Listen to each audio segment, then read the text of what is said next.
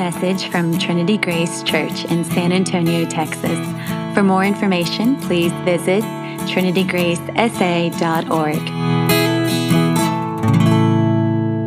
Well, once again, welcome to Trinity Grace. We are so glad that you're here, especially if you're a guest with us. And if you have a copy of God's Word, you'll want to turn it to John chapter 10. The passage is also printed for you in your worship folder. And kids, as always, I'd love for you to be paying attention for the following three things in the sermon this morning. First, pay attention for the problem with listening to strangers. What's the problem with listening to strangers? Second, pay attention for what makes a good pastor or spiritual leader. That might be something you're interested in grilling me in afterwards. Third, pay attention for reasons why you should listen to Jesus. This is the third week in a 7-week series on Sunday morning where we're looking at the I am statements of Jesus. In the middle of the Gospel of John, you see Jesus identify himself with 7 different metaphors in an effort to reveal more about his character and his work. Through these statements, Jesus is implicitly claiming divinity by borrowing the very name that God reserves for himself back in Exodus chapter 3. Remember, when Moses asks God what his name is, God responds by saying, I am. I am. And from that point on, that 2-word identification has been tied to the God of the Bible. God is known throughout the scriptures as the great I am. So it makes sense that when Jesus begins using this phrase to identify himself on the pages of John's gospel account, that it sets off alarm bells in the minds of his audience. And specifically, it raises major red flags with the religious leaders of the day, the scribes and the Pharisees. They know exactly what Jesus is doing by using that phrase to identify himself. He's saying that he's God. He is the one that is meant to receive worship and honor and praise. When given the opportunity to identify himself, Jesus says things like, I am the bread of life. I am the light of the world. I am the good shepherd. I am the way and the truth and the life. In other words, Jesus is claiming to be God, and he's revealing certain aspects of God's nature and God's mission by highlighting these 7 different metaphors. The past 2 weeks, we took a look at how Jesus claimed to be the bread of life and the light of the world. And today we're moving on to the third I am statement that we find in John's gospel, where Jesus says, I am the door. I am the door, or I am the gate. And as always, context is key. Just before our passage, Jesus had healed a blind man. And this healing, it upset the religious leaders of the day because it put even more pressure on them to recognize Jesus as a prophet, as a miracle worker, as divine. And while the blind man offers Jesus the praise and worship and gratitude that he deserves, the Pharisees actually come and they double down by calling into question the origin and the character of Jesus, actually calling him a sinner in John chapter 9. And it's against this backdrop that we get the words of Jesus that we're about to read. And as we'll see, these words of Jesus are meant to rebuke the religious leaders of the day, a condemnation of the scribes and the Pharisees.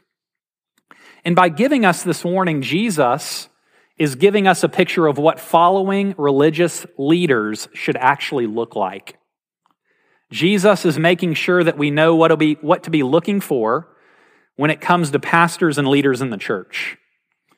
To see what I mean, you follow along as I read from John chapter 10, beginning in verse 1. Jesus says, Truly, truly, I say to you, he who does not enter the sheepfold by the door, but climbs in by another way, that man is a thief and a robber. But he who enters by the door is the shepherd of the sheep. To him the gatekeeper opens. The sheep hear his voice, and he calls his own sheep by name and leads them out. When he has brought out all his own, he goes before them, and the sheep follow him, for they know his voice. A stranger they will not follow, but they will flee from him, for they do not know the voice of strangers. This figure of speech Jesus used with them, but they did not understand what he was saying to them. So Jesus again said to them, Truly, truly, I say to you, I am the door of the sheep. All who come before me are thieves and robbers, but the sheep did not listen to them. I am the door. If anyone enters by me, he will be saved and will go in and out and find pasture. The thief comes only to steal and kill and destroy. I came that they may have life and have it abundantly. Well, this is God's word, and he gives it to us because he loves us and he wants us to know him. I wonder if you had to list the most common pieces of advice given from parents to children, what advice comes to mind? Maybe you think of advice like always wash your hands after you use the bathroom, which is my personal favorite. I think I say that a dozen times a day. Have you washed your hands? Another might be don't ever swim within 30 minutes of eating a meal, one I've never understood and have violated often. Another is look both ways before you cross the street. That's kind of the gold standard. Everyone can agree with that. These are the kind of things we grew up hearing from our parents, right? Another piece of advice that you likely grew up with is don't ever talk to strangers. Don't listen to people you don't know because they might want to do you harm. Well, that piece of advice isn't unlike the advice that Jesus gives us in our passage this morning. It's a good image to have in mind as we consider this text. In John chapter 10, Jesus is telling us to be careful who we listen to, who we allow to shape and to form our lives, to give special attention to the voices that seek to persuade us of what the abundant life looks like. And we need to hear this warning from Jesus, because you know as well as I that there are lots of different voices in our lives that want to get our attention, that would love to convince us of what is most important in this world, of what we should be focused on, of what we should be doing with our time and energy and resources. There are lots of different voices out there that want to convince us of what the good life looks like. We're bombarded with these voices. We hear these voices when we turn on the TV or surf the internet in the form of advertisements, benign, but voices nonetheless. Voices that want us to purchase something so that our lives might work better or be more comfortable or exhibit more beauty. We hear these voices in blogs that we read, whether they be parenting blogs or food blogs or theological blogs. Folks are attempting to arouse our desire and our passion towards their objectives. We hear these voices on the 24-hour news networks, whether it be Fox News or CNN, talking heads that want to stoke our fear and move us in a certain direction based on the worldview that they're crafting for us. We hear these voices in books that we read that claim to have a formula that's going to unlock your pent-up potential or give you a new insight that's going to lead to more freedom and joy. We hear these voices on social media where everyone can post their opinions about what you should be thinking and about how you should be spending your time and about what you should be worried about.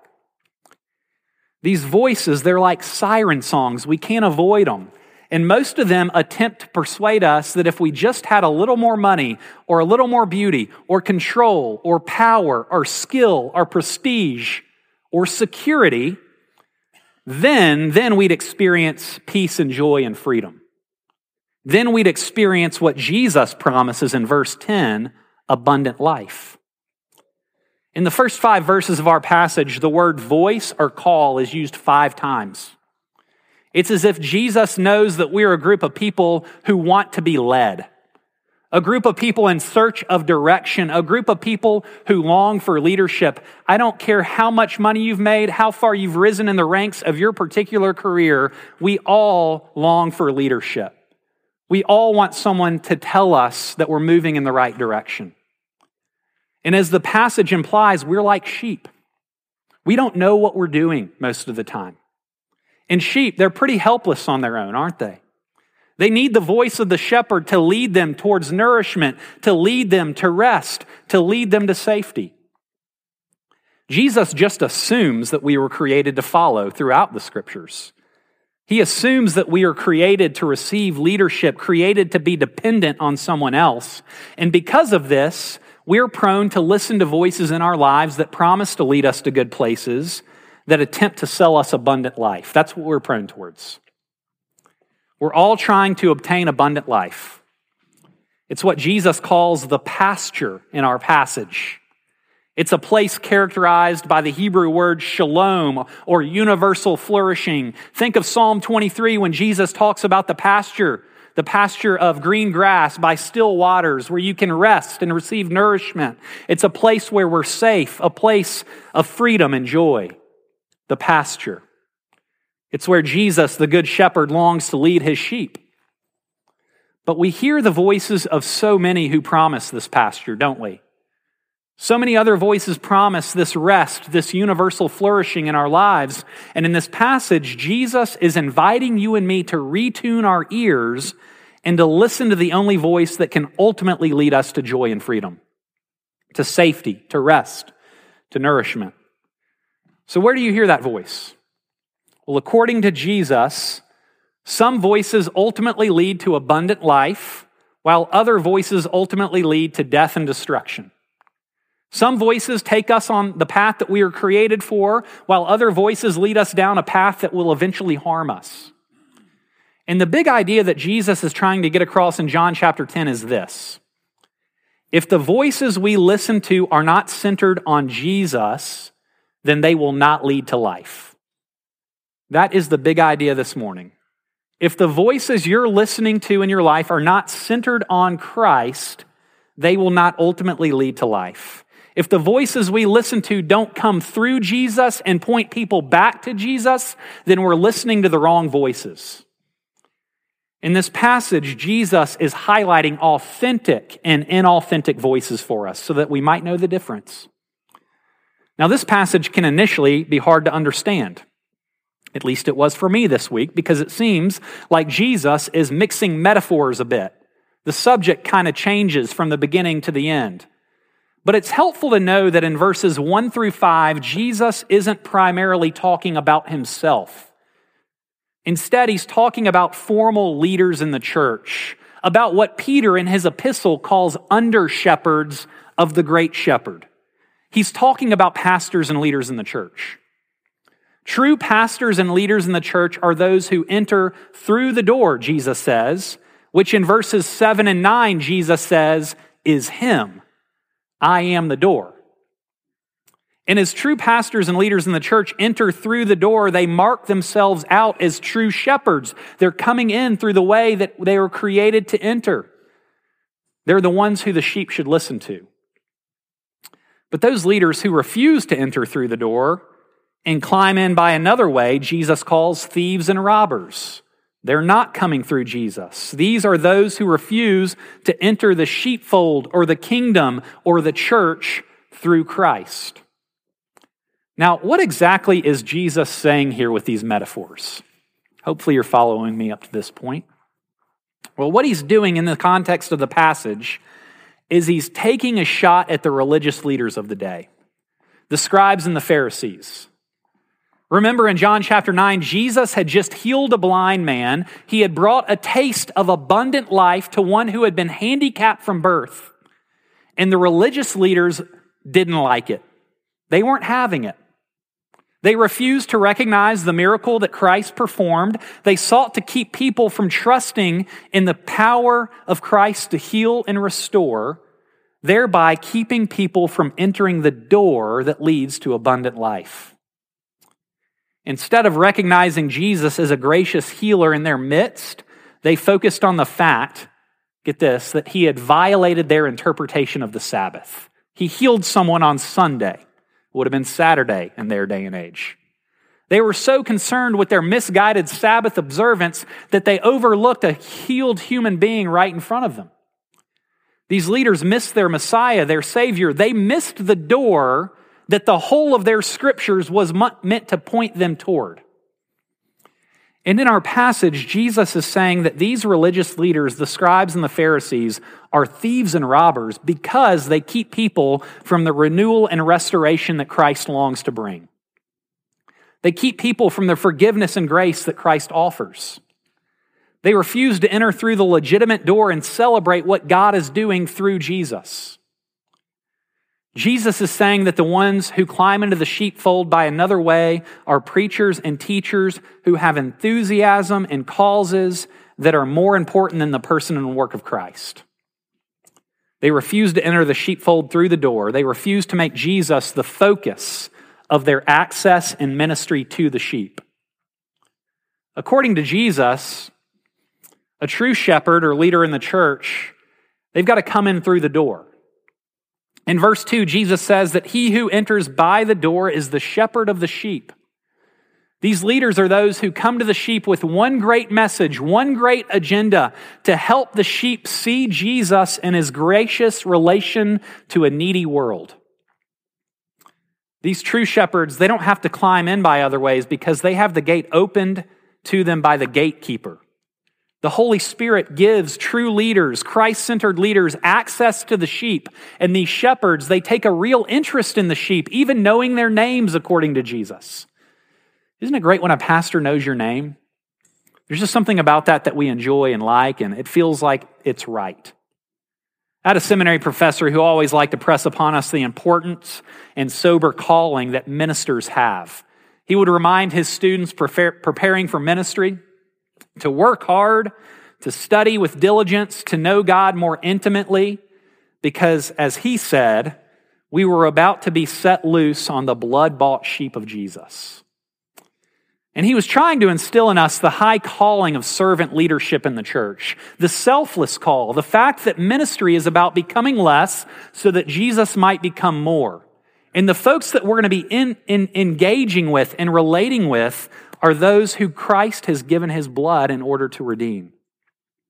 The fact that people in our churches are valuable beyond imagination in the estimation of Jesus is what my seminary professor was trying to press in on us. And that's what he wanted for us, to make our ministry all about helping people know and love Jesus more. And you know, likely by experience, that this focus isn't a given in the Christian church.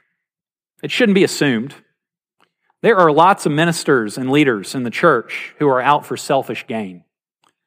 Lots of leaders who long to use the sheep to secure more comfort and prestige in their own lives, who are willing to lead people astray or at least not preach the whole counsel of God so that they might grow a bigger church maybe. Jesus calls these people thieves and robbers in verse 1. Those who gain access to the sheep without coming through Jesus, the door. You may have seen these thieves and robbers before, and it's hard to talk about it standing up here as an actual shepherd myself because all humans are sinful. But maybe you've seen some of these folks on TV. They're asking for you to send money in order to receive a blessing. That's a simple one, low-hanging fruit. Maybe you've been exposed to their books where they make riches by hooking people on self-help that doesn't even really require Jesus at the end of the day. Sadly, we've all heard of so-called shepherds who've taken advantage of Christ's sheep sexually. It's like we hear a number of them every year. Folks that we had followed and respected and admired. In this passage, Jesus is saying that if leaders and pastors in the church aren't all about Jesus, if they're not willing to lay down their lives in servant leadership, if they are in it for selfish gain, then they're thieves and robbers. But those who love Christ, those who enter through the door, are those whose voice should be regarded, those who encourage others to enter through the door so that they might experience the pasture, the peace and safety and nourishment, so that they might experience abundant life, are those who Jesus wants his sheep to follow. Jesus likens these kind of leaders in the church to a shepherd who tenderly cares for the sheep, who calls the sheep by name. And the sheep recognize the voice of this shepherd as he leads them. And it's an interesting question. I wonder if you ever stopped and asked yourself this question. Maybe one you have asked before. But how do you hear Christ's voice today? How do you hear Christ's voice today? Well, according to this passage, at least one way that we hear the voice of Jesus, and arguably the primary way the church has heard his voice throughout history, because most of the human population has been illiterate, right? Is through his under-shepherds, through the pastors, preachers, and leaders of Christ's church. Jesus wants us to follow his voice. Jesus wants us to follow his voice as we hear it through his under-shepherds. Jesus is inviting us to begin listening for the voice of himself, the good and true and beautiful way of life that he offers in the voice of our pastors and leaders. There's only one way to get to the pasture of safety and rest and nourishment, and that is through the door, through Christ. So it makes sense that you and I would want to find pastors and teachers. Even pastors need teachers and leaders who constantly point us to Jesus. If you don't get more of Jesus, if you're not regularly pointed to him after you attend church or a Bible study or read a book or listen to a podcast or read a blog, then it might be time to consider what's wrong. Why am I not hearing more of Jesus? In this passage, Jesus is encouraging us to be careful of what voices we listen to. We've got to tune our ears to recognize the voice of one who loves us and wants to lead us through the door to find pasture. It reminds me of how a baby becomes tuned into the voice of her mother even while still in the womb. Studies have shown that a baby can make out and hear the voice of its mother even before she's born. They can actually distinguish between the voice of their mother and the voice of others. Even before they can be held and looked upon, they recognize the voice of their mother, and the same is true for us.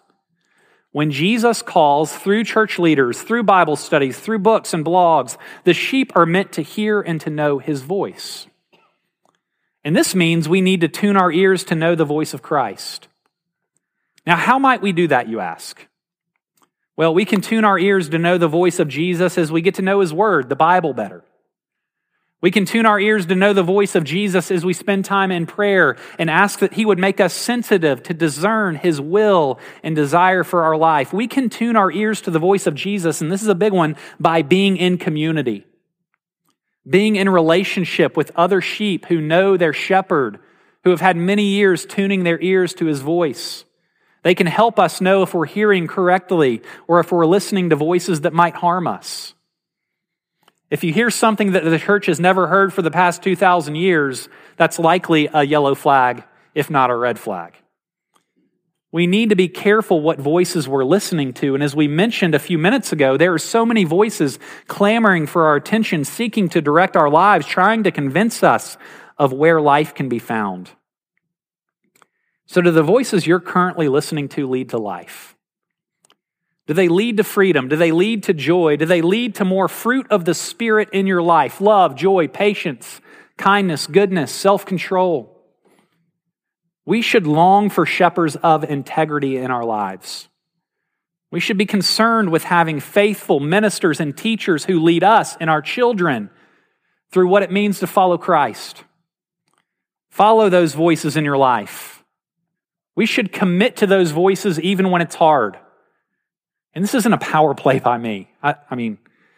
We've got to commit to voices in our life when we're sane, so that when we go insane, they can come and find us and bring us back into the sheepfold.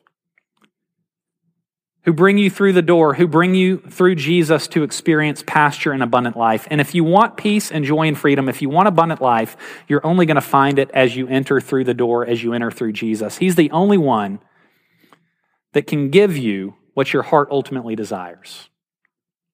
As we mentioned earlier, there's so many options when it comes to what authorities and leaders and voices we heed in our lives.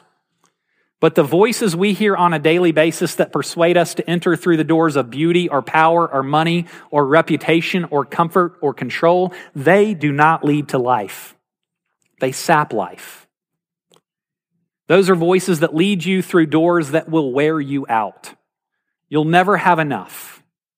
They demand more and more of your time and energy and strength until it's gone and there's no joy left in your life. That's where those doors lead. The voices we're inclined to listen to, they sap us of strength, they steal our joy, they take our life. And against the backdrop of those voices and the doors that they want to convince us to walk through comes the voice of Jesus. The voice we most need to hear. And he reminds us this morning that he's the door. Jesus is the only door that will lead to abundant life. And if anyone enters by him, they will be saved and they will go in and out, as Christ says, and find pasture. Unlike the thieves and robbers we encounter in life, Jesus is the one who won't demand more from you. He won't wear you out with hoops to jump through. Thieves and robbers, they're in it for themselves. They're in it for selfish gain. Jesus is in it for you. He's in it for you alone, so come to him and enter the green pastures and enjoy the still waters that he wants to provide. The thief comes only to steal and kill and destroy, but Jesus, our great shepherd, came so that you might have life and have it abundantly. Let me pray for us this morning. Lord Jesus, we are thankful for the way that you have come in order to protect us and to lead us. Thankful for the words that you've given us so that we might know the difference between authentic and inauthentic voices in our lives, so that we might know the difference between those voices that want to lead us further into misery and bondage and death, so that we might be able to discern what your voice sounds like, which wants to lead us to abundant life and peace and joy and freedom. Lord, we pray this morning that as we come to you, even in this sacrament, that you would encourage our hearts, that you would tune our ears to hear your voice. We thank you for your love. It's in Jesus' name we pray. Amen.